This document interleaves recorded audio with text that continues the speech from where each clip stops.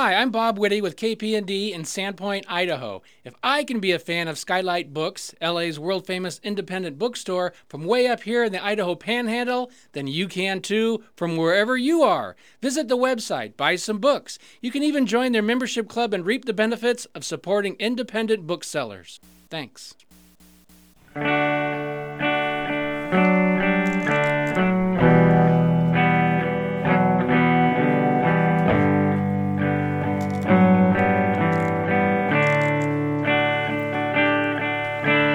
Meet me on the softer side. Meet me on the softer side. Softer side of your heart.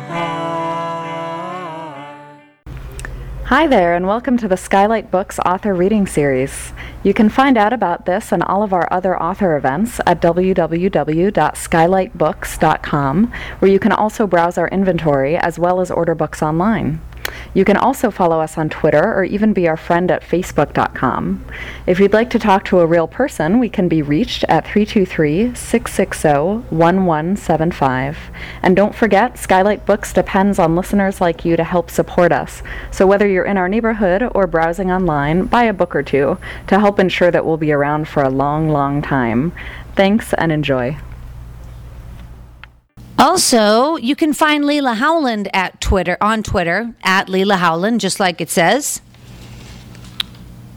And without further ado, let me introduce her. She's a graduate of Georgetown University, and she spent 5 years acting in New York in everything from an MTV public service announcement for safe sex to a John Guare play at Lincoln Center.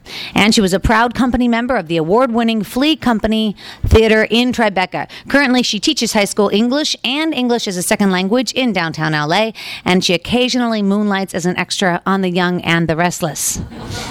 Nantucket Blue is her very first novel. Ladies and gentlemen, please help me welcome Leila Howland.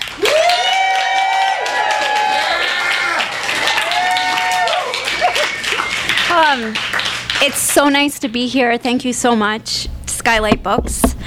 Skylight Books was like a haven for me when I first moved from New York. I love this place, so I'm so happy to be here tonight, and thank you all for coming. I just wanted to say a few words, and then I'm going to read a brief passage, and then I'd love to take any questions you have. I've always had this very creative spirit, but it took me a long time to find the right home for it. When I first graduated from college, I wrote a lot of poetry, and I think that really helped me sort of find cliches and identify cliches.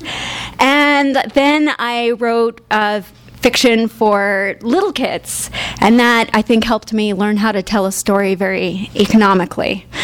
And then I wrote fiction for middle grade kids, and that helped me sort of cultivate a more playful, humorous tone and kind of find the fine line between charming and kooky.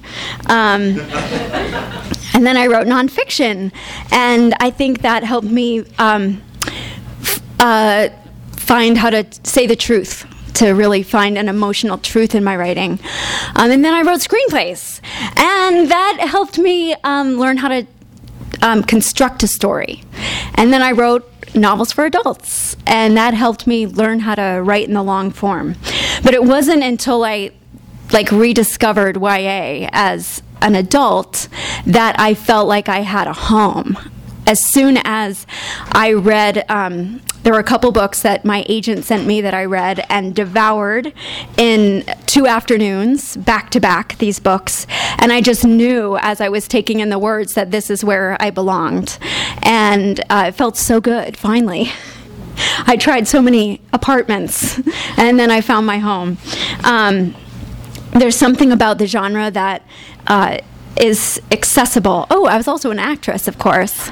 And I think that the drama of that age sort of somehow aligns very well with having been an actress. You want things so badly at that age. It's so important. The stakes are so high. And I see it with my high school students. You know, they have to listen to this song right now at like an extremely high decibel, or they must grope their lover right now. cannot wait to find a car or a hidden hallway.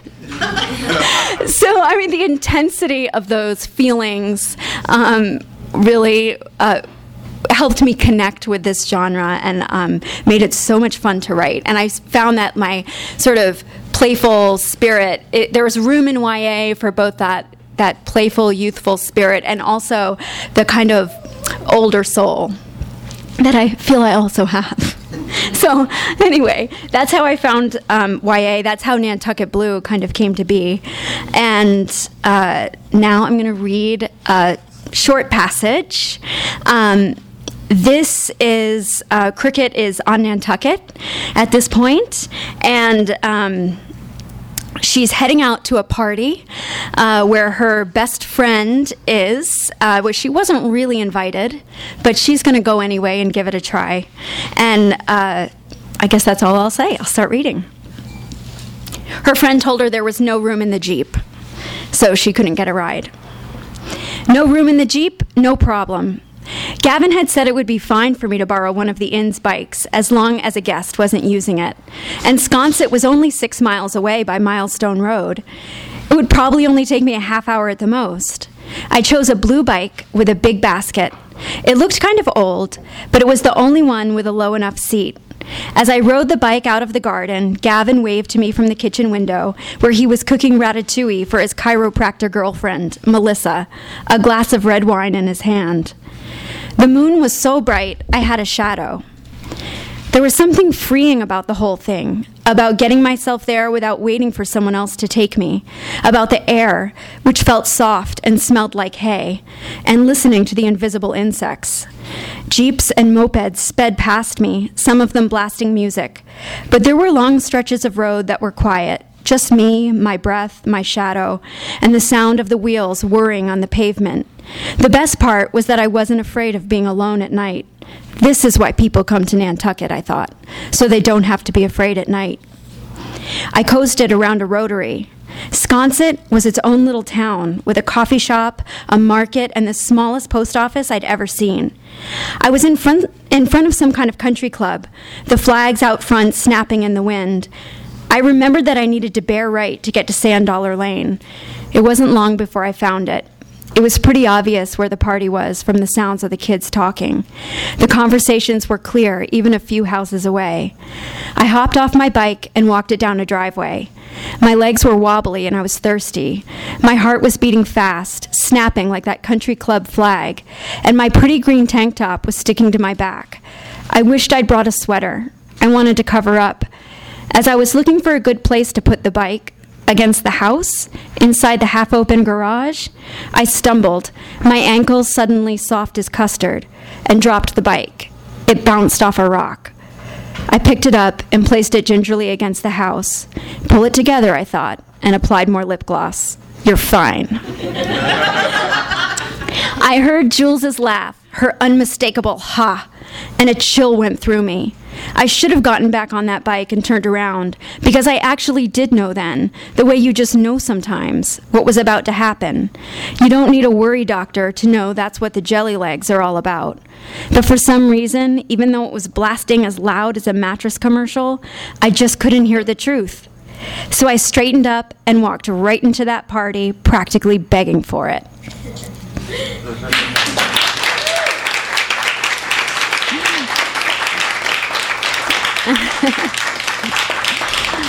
So I don't know if anybody has any questions, but I'll give you an answer. I'll try. Yes. Can you talk about Cricket a little bit? Like where she came from? Oh, yeah. Cricket is the protagonist, and I went to an all-girls school for most of my education, and there were always girls like a few years older who I just worshipped, who just seemed to like have it all.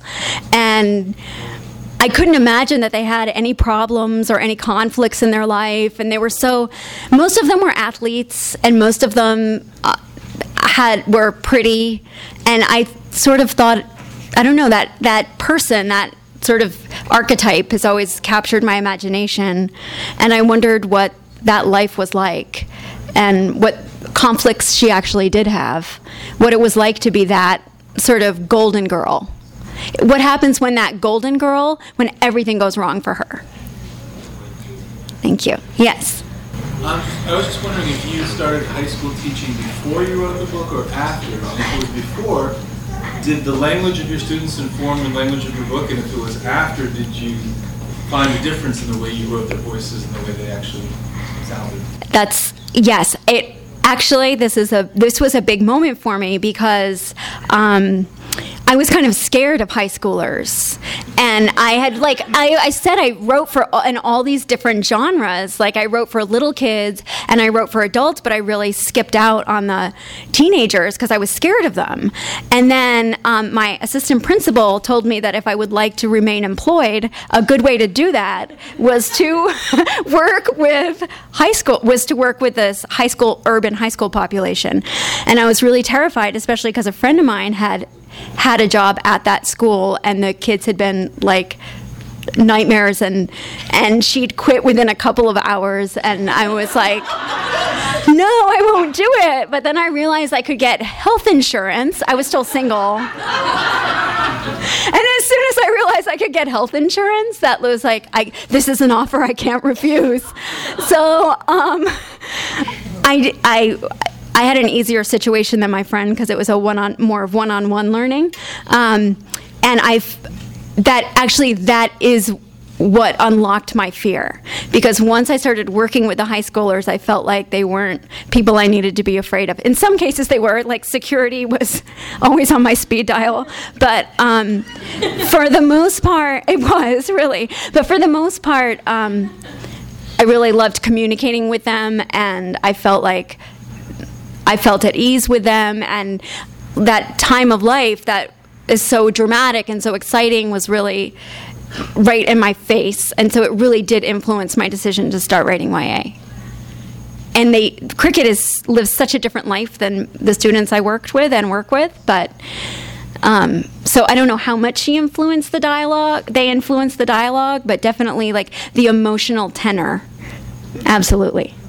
How about your acting career? How does that inform your characters? I feel like acting was the most humbling sort of thing I've ever done. So,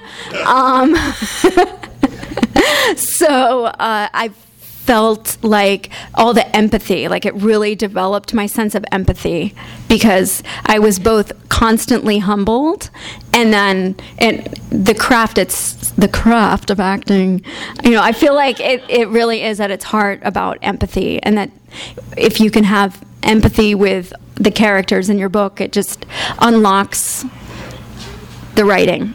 So it definitely influenced it. And also, as an actor, I remember it was so important when I got a scene to know, all right, what does this person want in the scene? Otherwise, you're just sort of like, the scene can be really like, but if you know what the character wants, then the scene has bones. And so it influenced my writing by thinking like, all right, in every scene, what does this person want?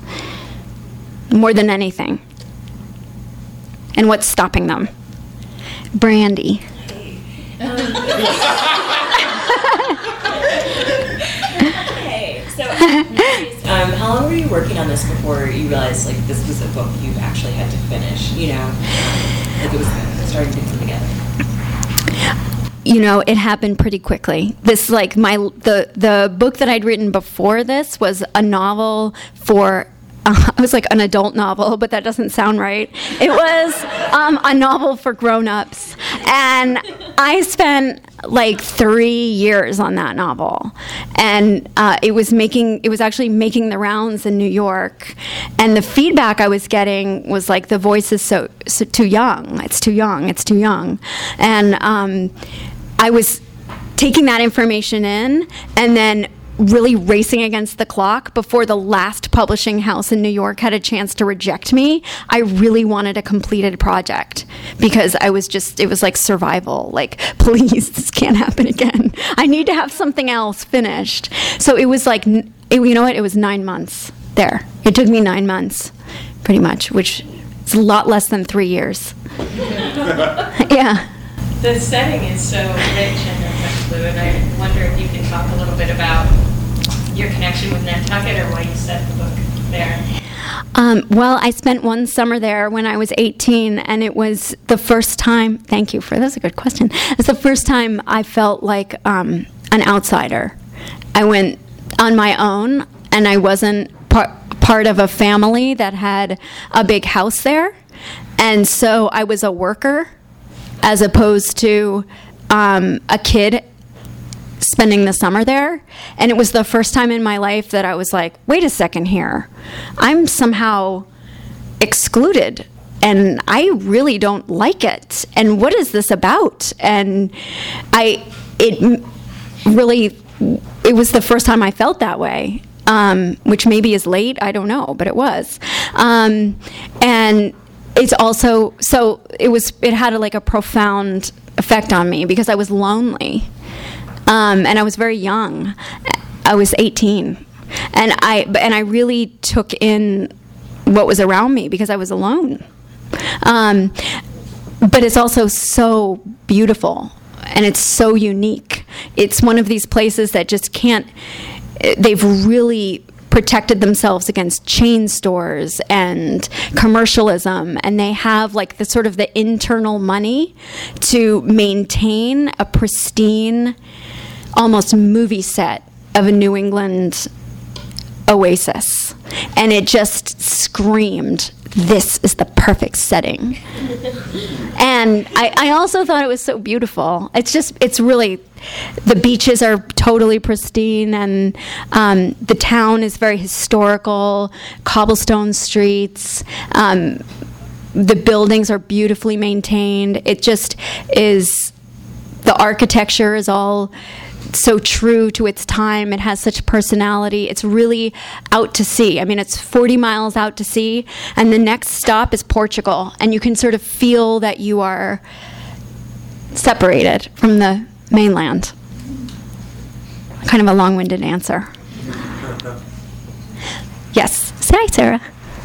I was curious about, speaking of empathy, which you were earlier, I was curious about jewels. I can't remember where I saw it, but you mentioned somewhere that you believe when people seem to have a more empathic reaction to jewels. So the question is two parts. One is, what other reactions were people having to her? And also, how was it for you structuring a character who does some pretty undelightful things and yet is still real and understood? Yeah, I've been thinking a lot about Jules. For those of you who haven't read the book, Jules is the friend who, I'm trying not to spoil anything, but she has she has a tragedy in her life, and she responds by shutting out cricket. And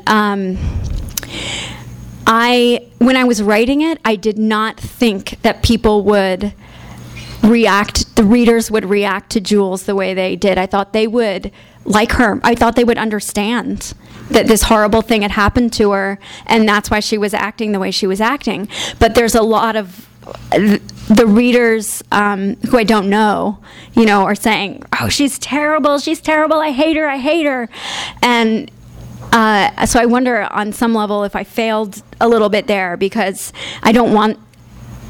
But the idea was that she was transferring all of her anger and all of her frustration and all of her rage onto one person to manage it, because it was so devastating. And that's what I was thinking when I was writing. And I was also always trying to heighten the conflict. And usually that resulted in Jules shutting out cricket again. Because as soon as they're friends again, the story's over. I mean, for this book, it's like that's the main conflict. So, I mean, part of that was just trying to keep the story alive, and it also felt organic and real to me, though. It wasn't just like plotting machinations. I felt that cricket was collateral damage in Jules's tragedy. You didn't fail. Oh, thank you. Sarah's a therapist. Thank you.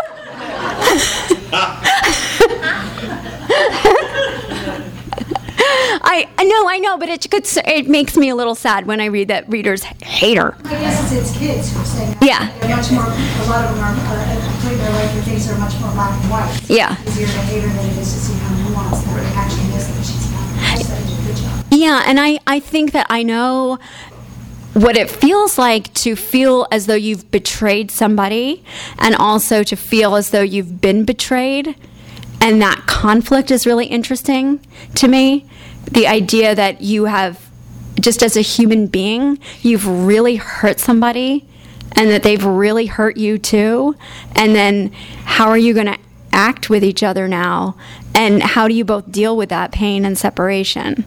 So that was very interesting to me, and I was writing about it. Yes. I'm just curious about the difference in your process between like your novel writing and your screenwriting. Does it manifest differently as you go about it, or is it the same? Well, I didn't spend that much time screenwriting. I spent a lot more time novel writing. I realized like that it probably wasn't my thing. I mean, it took a couple years, but as opposed to like the 15 years I was spending with prose. But I do tend to structure ahead of time and outline very heavily, and then it usually changes. But I do structure a lot, and I did learn that from screenwriting, because you can't get away with it, as far as I'm concerned, in screenwriting, in any kind of commercial screenwriting. I mean, remotely commercial, like without a real structure. And I found it to be a huge relief that there was something you could work, that was something you could get a handle on at all. And so I think it really helped my novel writing. Oh my goodness. No, go ahead. One of the aspects of the novel that I enjoyed the most was it had a kind of timeless quality to it. Oh, thank you. It usually take place in 1970 and as well as 2013. And I was just wondering, was it a conscious decision to leave out kind of the signatures of the period? Like when I first started, or when I heard the premise and I first started, I thought, okay, there might be a lot of tweets or Facebook posts in this novel, and that was absent. And I think the novel's better because of it. And I was just wondering if you consciously decided not to include stuff that was of the moment. I did. It's just, it removes so many obstacles. And it felt like they're on this faraway island, and they're in a very natural setting, and there are a couple text messages, but I just didn't want Facebook. It just didn't contribute to my story. Yeah. So, but it's a good question, because I did have to think about it. I did have to think like, all right, I'm either going to ignore it or, and I thought, well, text messaging you can't ignore, but. It seemed like an easy tool when I was reading it, and then I thought it was stronger because of its absence. Thank you. Amy? Can you tell us anything about Nantucket Red? Yeah. Spoiling people who haven't read Nantucket Flu yet. Yeah, there's a sequel coming out next summer. And it's called Nantucket Red, and I will say that Jules and Cricket are back on the island. Like Lost? Zach is there too. There's a new, well, that's... Other complications. There's other complications. They're a little bit older. They're about to go to college. So, but I think there's a lot of stuff that's unresolved in this book that gets more attention in the next one. Yes. And then, Have your students read it? Are they allowed? oh, no. Actually, this is embarrassing in front of my principals, my former principals. I was like bragging one day. I was like, well, I'm not going to be here because my book has been published. And I have other responsibilities tomorrow. So, and they honestly were like, I don't care. Like, they said it in more colorful language, actually. It was so humbling. Like, that was my, like, teach me to brag. Like, they were just, like, flattened me in a second. They were like, you know, is it 50 Shades of Grey? Is it...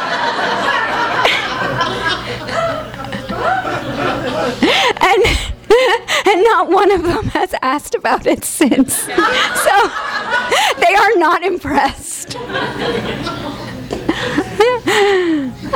Well, I think that's, one more. This is my last question. Yes. So as you were writing and when you would hit some walls, what got you over that? What got you to complete the book? What got you through the hard times? Well, I was racing against this clock that I felt like I was being defeated, and I was with that other book in New York. And I really wanted to finish before. I was sort of racing against the rejection of the other one. It was like a compulsion to have something in the works so that if and when that one was totally, DOA, I would have protected myself with something else and say, okay, well, here's this.